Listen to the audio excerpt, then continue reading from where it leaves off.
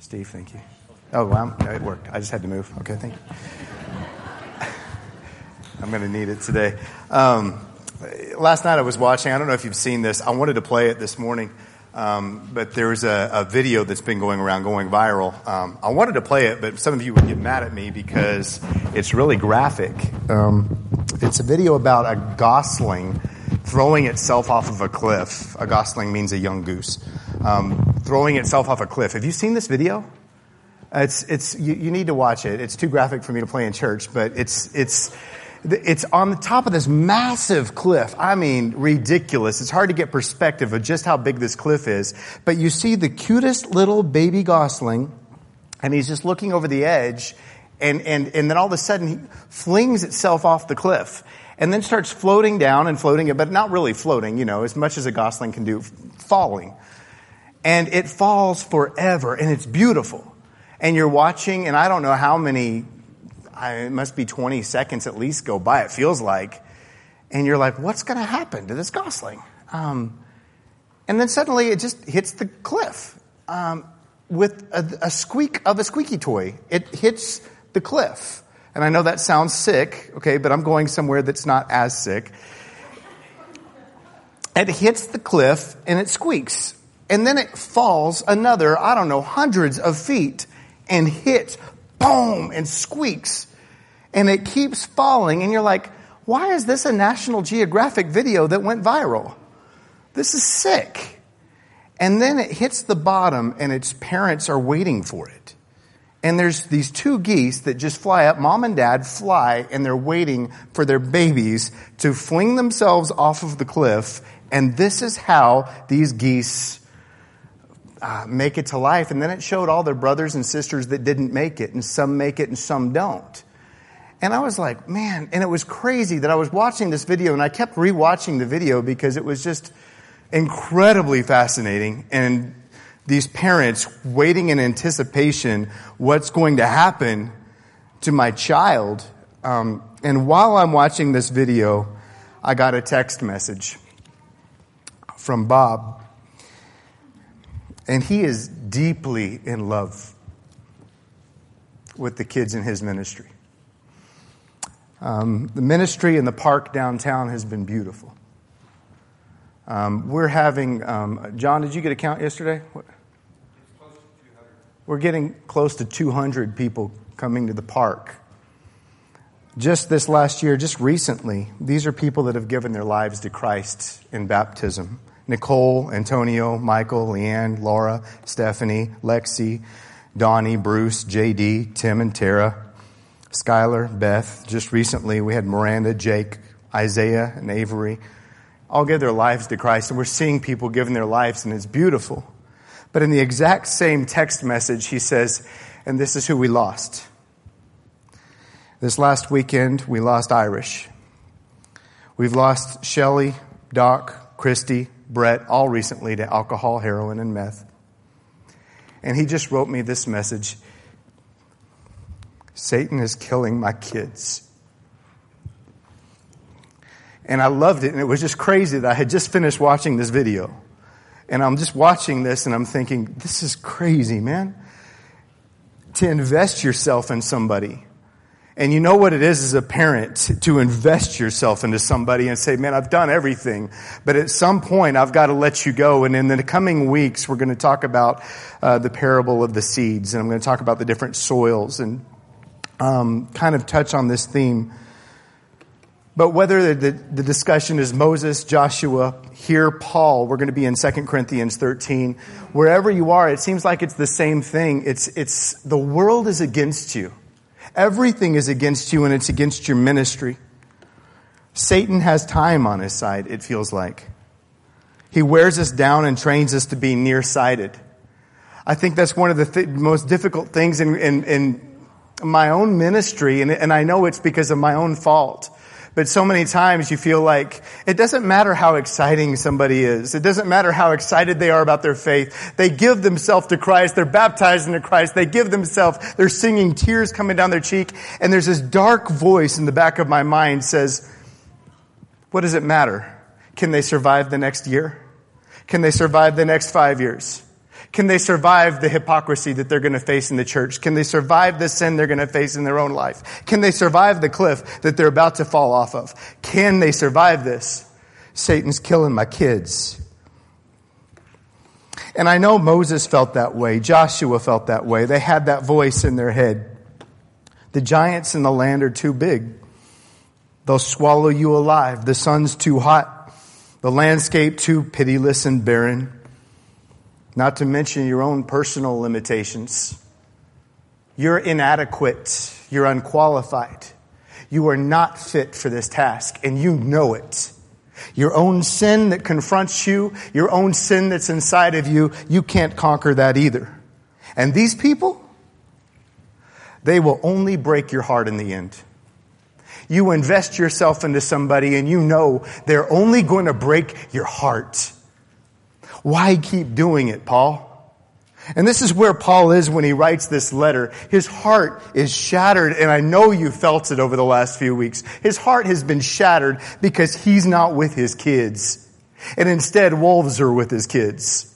And they're tearing their faith apart, and they're tearing the church apart. And this is what Paul is confronting. And he just gets, what he says in this chapter floored me. There's just two levels to it. And towards the end of this message, I'm going to get to the next level that just I needed to hear, but it just blows my mind that he says what he says.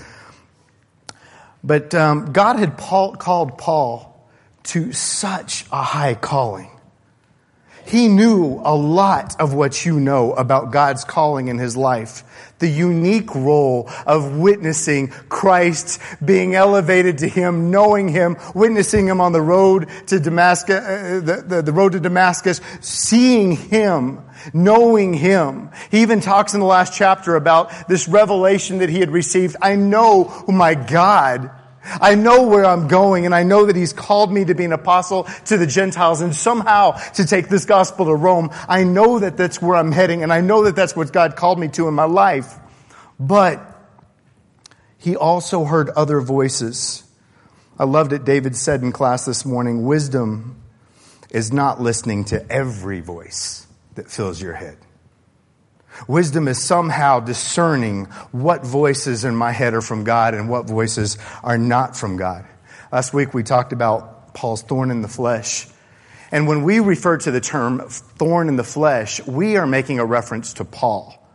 But when Paul used the term thorn in the flesh, he was making reference to Joshua. That was a term that he was familiar with in the Old Testament, something that came up over and over again in Numbers, Joshua, and Judges. The thorn in the flesh in the Old Testament, I'm going to tell you, is most likely the same as that which it is in the New. The thorn in the flesh was the opposition in the land. This is what remains in the land. This is what stands against you.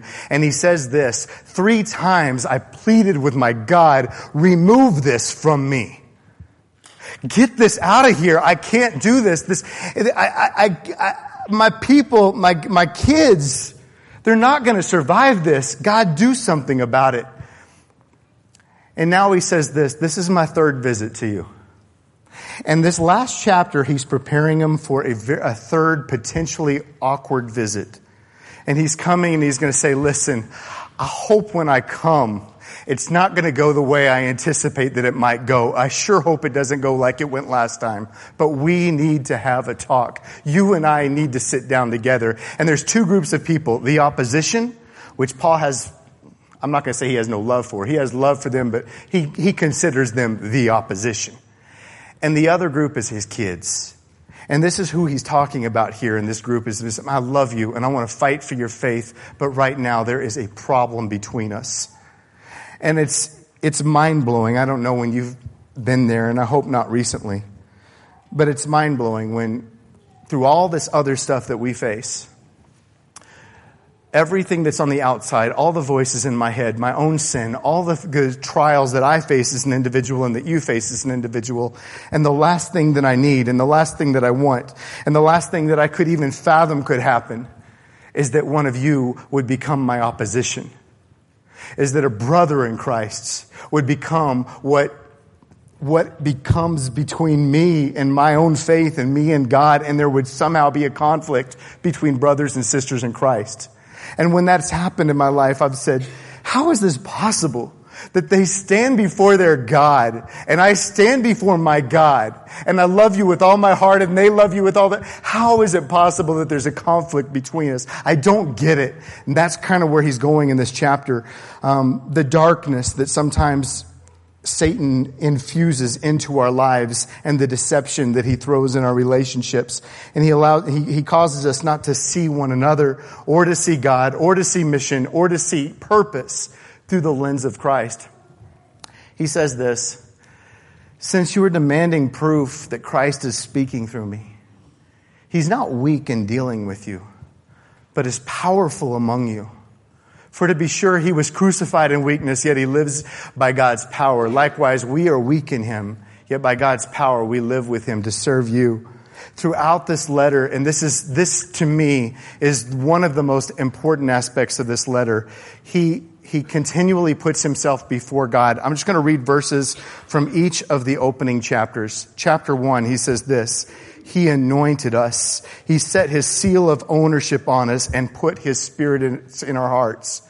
In chapter 2, he says this, we speak before God with sincerity, like men sent from God. I'm going to come back to that one. In chapter 3, he says, those who turn to the Lord stand before him with unveiled faces and are being transformed into his image. In chapter 4, God will present us with you in his presence. In chapter 5, we must all appear before the judgment seat of Christ. In chapter 6, we are the temple of God. We are in him and he in us. This is the theme of every chapter. He says, do you not understand that you stand before God right now? And when I'm healthy in my own walk and when I'm healthy in my own faith and I stand up here or I sit before somebody with coffee or whatever, when I'm healthy, my last thought before I speak is this: I do not stand before these people. I stand before a living God right now. I stand before my God, the same God that I speak to in my closet, I speak before right now. Speak with integrity. Speak with genuine sincerity and speak as before him. Speak as you would before a very real God. Speak with that passion. Speak with that kind of love. Speak with that kind of realness. And I think about that all the time. God, help me recognize your presence. When I'm gossiping about you with another friend, help me recognize, God, you are right here. I'm living life in your presence. When I'm watching TV, whatever I'm doing, I am in the holy presence of an almighty God all the time. I said it weeks ago. I talked about it in prayer. When we talk about coming before God in prayer, it's as though I live my life over here and my healthy prayer life is over here where I say, my God, and whatever you're going to say in your prayer, in Jesus' name, amen. And then I leave. And that's instilled in us the mindset that God is here. And then we walk away when we say amen. And that somehow in your prayer, you get to say, amen, I dismiss you. But that's not how prayer works, and that's not how life before God works. Every word I speak, every action, every thought, my heart is an open book before my God. I don't get to say amen. The prayer keeps going. My life, my marriage, my finances, everything I lift before a holy God. And this is what Paul is so aware, acutely aware of this fact. He lives his life before God, and it keeps coming out in this book when he writes. So over and over again, he's going to say, this is my third visit to you. 3 times I've pleaded with the Lord, 3 times, and now I'm about to come to you again. And that's when he says what he says next, and this is kind of the theme of today's message. He says this: I want you to examine yourselves to see whether you are in the faith. Test yourselves. Do you not realize that Christ Jesus is in you? Unless, of course, you fail the test.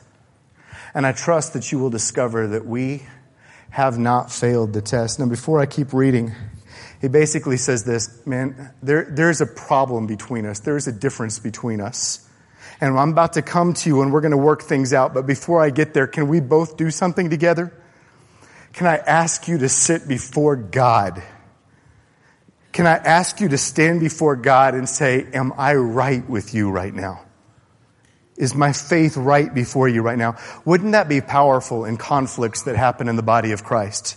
Wouldn't that be powerful if before we came together, we just said, can we do something real quick? Can we just make sure that, Jeff, before I even address my relationship with one of you, where am I with this almighty God right now? So one thing that's powerful to do, and I shared it with a friend this last week, that I do occasionally in my own devotional life. You come before God in private, and you take out your wallet, you put it before God. This is my finances, this is my resources, this is what I've got, I put it before you. I take off my wedding ring, and I put it before my God.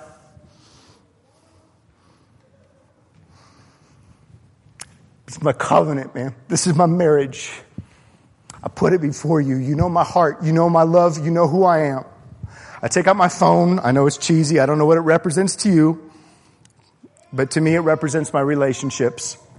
This is where I text. This is where I email. This is where I send stupid pictures to people. There's my relationships. I put it out before you. My keys.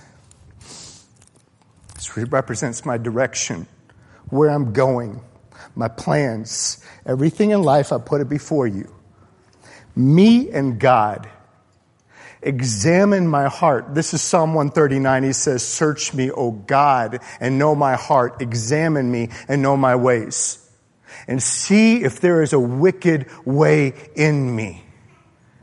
And lead me in the everlasting way.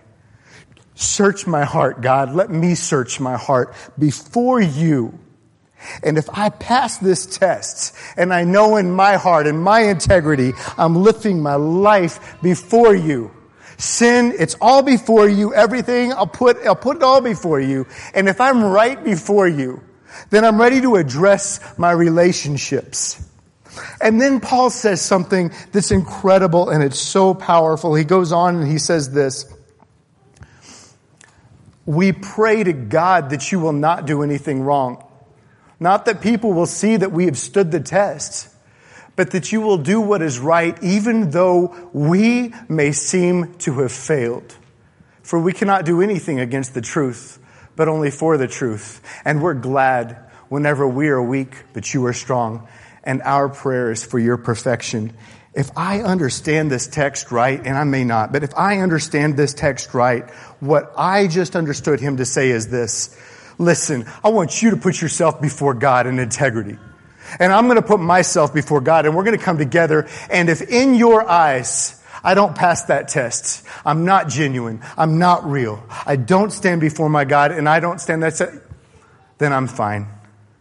Because I'm glad, even if I fail the tests, I'm so glad that you pass it. That's what he says, I think. Even if you look at me and you say, that man is fake, he's not real, he's not in God, even if I fail the test, I praise God that you stand before him. And throughout the book, that's what he says. I'll gladly be spent. I'll gladly be the one that's sacrificed. I'll gladly take a back seat and let these super apostles take the stage. I'll gladly do that because I don't care about my honor anymore. I don't care about me. I only care that you stand firm in the Lord. And this is Paul's complete selfless prayer for the Corinthians. I don't know if you've seen the movie. It's the best movie ever made outside of It's a Wonderful Life. The best movie ever made is called The Good Lie. How many of y'all seen that movie? Have you seen this? 3 of you. Repent. This movie, The Good Lie, is a true story, and it's based on these refugees out of Sudan. And actually, some of the actors in the movie are actually the refugees that this story is about. It's an incredible, incredible story. And I'm going to break a massive rule today, and I'm just going to give you the movie and what happens, because it's important. You think you're watching a movie about culture. And you're watching these Sudanese refugees, and they flee for their lives as kids. Brothers and sisters are fleeing for their lives, floating down a river, pretending like they're dead to the sound of machine gun fire. They're going through it all. And finally, they're all hiding, and all the people that are invading the land, the terrorists come in, and one brother sacrifices his life for the rest, and he stands up and gives himself up. And so he's taken, and the others go, and their lives are saved, and they're brought to Kenya. And they're in a refugee camp, and finally, somehow they make it to the United States. And they find a new life in Kansas, of all places. And they don't know what ice is. They've never seen ice in their life. They don't know what a phone is. And their ability to interact in an American society is so strange and awkward. And it's a great movie to watch just if you're talking about culture and what American culture looks like through a foreigner's eyes. It's incredible. And you're watching this and you think that that's what the movie's about. And that's where the movie sets you up just to punch you in the gut. Because that's what you think it's about. And then finally, after 13 years, Theo, and it's cool because his name means in Greek God, but Theo is the older brother. And Theo finds out that his brother might still be alive back in Kenya. And so he gets on a plane and he searches refugee camp after refugee camp after refugee camp, and he's going through it all. And he's desperately searching for his brother because in his mind, his brother sacrificed his life for him. And he found a new life in America, and he found a life where he got a job working at McDonald's or something. He's got it all. I call him, okay. He's got it all. And then he goes back and he finds his brother. And the most beautiful scene in this movie, which I'm just going to say because it's everyone needs to see, is they're in the line going back to the airport, going back to the States. And he realizes he could not get a visa for his brother. He could not get his brother in the United States, could not get him out of this situation. And so he gives him his passport right before they get on the plane. And he says, "You are me from now on." And he takes his place and he says, "I had 13 years to enjoy my life. Now I want you to live. And I would gladly die right now. I'd gladly just go back to my life here and all the struggles I went through because I only want to see you alive. I only want to see you live. That's all I care about." This is where Paul's at when he writes this. I'm about to come to you and I'm going to put myself before God. I want you to put yourself before God. But all I care about right now is you. And I read this and I thought, man, Jeff, what message do I want to bring before Metal Art today when I talk about this? What message when I drive home? Well, the first one was this. I said, man, I want us to do this as a family, right? Outside of conflicts. I hope most of us aren't in conflict. But outside of that, have a moment where you just sit down before God and examine yourself. This is the second time he said it. Do you remember he said this in the first letter to the Corinthians as well when he was talking about communion? I want you to examine yourself. Now he says it again in 2 Corinthians. I'm about to meet with you. Would you please just take a look at your heart before we have this meeting? I want you to examine yourself. And the second thing I thought about is this. I was thinking about how thankful I am for some of the work I'm watching in this family here. I watch some of you sacrifice a whole lot of time and effort and energy in Vacation Bible School. I was so amazed by how beautiful that was. Daniel and the teens, a bunch of people just went down to Mexico to work with orphans. I'm seeing Bob wear himself out in a beautiful way in his ministry to the homeless. And I'm seeing actually countless ones of you that have devoted yourself and invested yourself in people. I'm seeing real discipleship happen in a lot of people in this body. And I think the one thing that can wear you out are those voices in your head. I'm tired. And every time I try to invest myself in somebody, my kid or somebody else, my heart is broken again and again and again. And I'm tired of investing myself in people. And Paul steps back and he recognizes what Joshua had to recognize and what Moses had to recognize. And I pray we will get a hold of today. I'm not in this ministry alone. Don't you recognize that God is here? Don't you recognize He's in the body? He says this, He's powerful among you. And he sits back and he says, God doesn't, just like Rob said in the comments this morning, God doesn't need me. He doesn't need me in this mission. I have the privilege of just a note in the song, you know? It's kind of that way. I have the privilege of just a line in this poem. That's it. But God is bigger than this. And so even if it's in the smallest way, I pray that He would renew a zeal in us like Paul had. To step back and look at this life and to look at our mission and to look at what God is trying to do through us and saying, man, I praise God that when I'm weak, that's when He's strong. And He looks at the thorns, which I believe, again, are the opposition. It's those people or those things in life that stand against you. And He looks at it and He says, by God's grace, He blessed me with those things so that I would not trust in myself. So that I would look at it and say, yes, it's bigger than I am. And you stand in the middle of a church that's in the middle of Fort Collins, Colorado, and the opposition in this place is incredible. The nearsightedness that is in our society,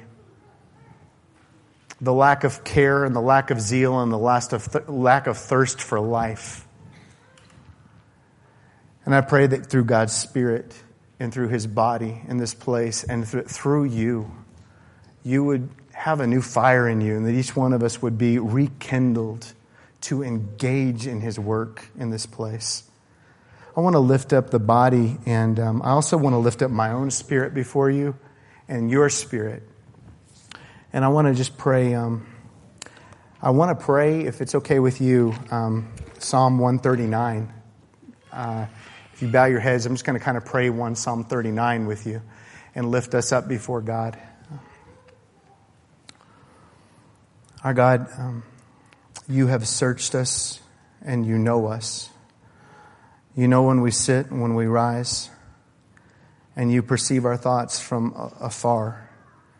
You discern our going out and our lying down, and you're familiar with all of our ways.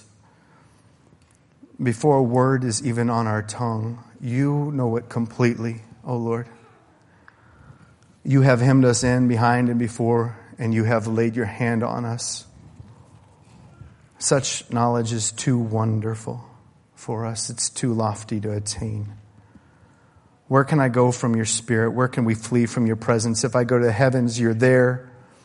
Make my bed in the depths, you're there.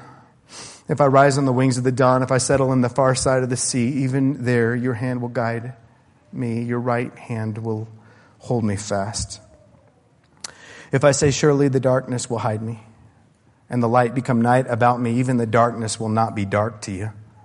The night will shine like the day. Darkness is as light to you. You created me in my inmost being. You knit me together in my mother's womb. I praise you because I'm fearfully and wonderfully made. Your works are wonderful. I know that full well. My frame was not hidden from you when I was made in the secret place, when I was woven together in the depths of the earth. Your eyes saw my unformed body. All the days ordained for me were written in your book before one of them came to be.